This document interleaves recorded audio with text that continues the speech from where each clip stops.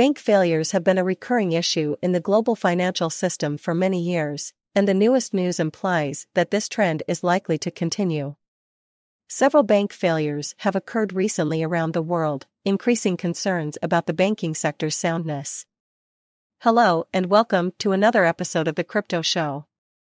For today's episode, we will be discussing some of the issues that can arise in the event of a banking collapse. One of the largest bank failures in the United States since the global financial crisis was unfolding in real time, as a major lender to the technology industry fell to a classic bank run. Customers of Silicon Valley Bank were hastily withdrawing funds from the California-based institution before U.S. regulators intervened to seize control. However, the collapse frightened markets, adding to the pain felt by weaker financial institutions already dealing with the unexpected repercussions of rising interest rates and self-inflicted wounds. Some banks have been shut down, like the Second U.S. Regional Bank. The First Republic Bank, FRC, has been propped up, and the first big threat to a bank of global financial significance since 2008 has been averted after it was taken over by UBS. However, the relative calm has only been restored as a result of large sums of emergency liquidity provided by lenders of last resort from central banks and some of the industry's most powerful players. The most important question is, what caused the global banking crisis? SVB was taken over by the Federal Deposit Insurance Corporation, FDIC, of the United States government. It was the largest banking failure in the United States since Washington Mutual in 2008. The wheels fell off 48 hours earlier when the bank faced a multi-billion-dollar loss paying out U.S. government bonds to compensate depositors. It attempted to raise funds by selling stock.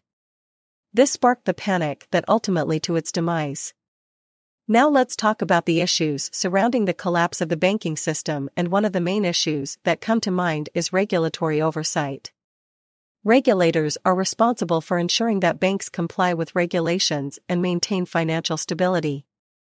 However, in some cases, regulators may fail to detect issues in banks early enough, or they may not take the necessary action to address the issues, which can lead to a bank's collapse.